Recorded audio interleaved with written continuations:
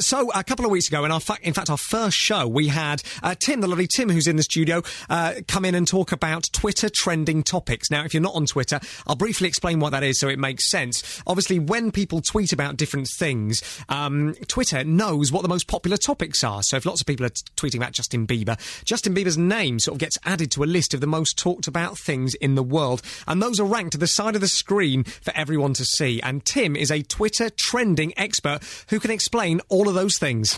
BBC Radio 1. So then, once again, our Twitter trending expert is here. Tim, have you got a haircut? Yes. Let's get to the top 3.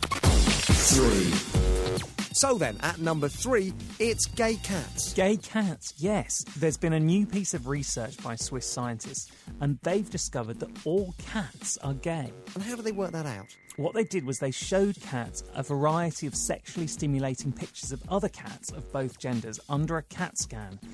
And they could monitor the brain activity, specifically a part of the cat's brain called the Garfield's horn. Right, OK, and you're saying there was a lot of activity when they were shown images of cats of the same gender? Yes, I have some examples of the photos used here. Right, so that's a cat in crotchless stockings.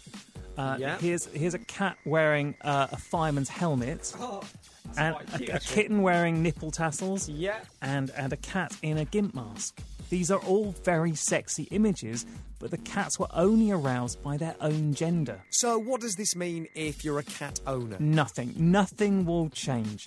Cats are still going to be procreating, though more through necessity than choice. But if you've got a cat, then it is gay. 2. So then, trending at number 2, what have we got, Tim? Number 2, childhood sweets. Ah, yes, of course. I got involved in this one myself, actually, this week. It's brilliant.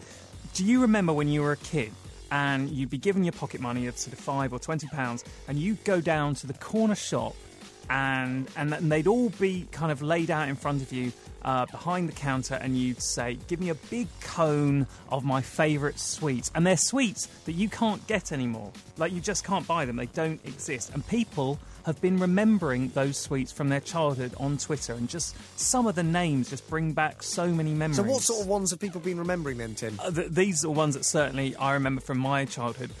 Fizz bags, zoo tubes, Parmesan wheels, chocolate flaps, white chocolate flaps, which I remember were a lot nicer, Tarzan, sticky moons. Do you know what? There are some fond memories coming back there. Now, obviously, some of those fell out of favour and weren't popular anymore. Some, I believe, were banned. I mean, I remember, what was it called? Sugar Burt. And they had to ultimately stop making that because they used the ground-up hoofs of elderly racehorses. It's a shame because it was lovely, but it's just political correctness gone stupid. Do you know what? Now that we're talking about it, there are loads popping into my mind. Do you remember Backsack and Crackjacks? If I close my eyes and concentrate, I can taste them right now. And what was your favourite? Did you have one? Jam.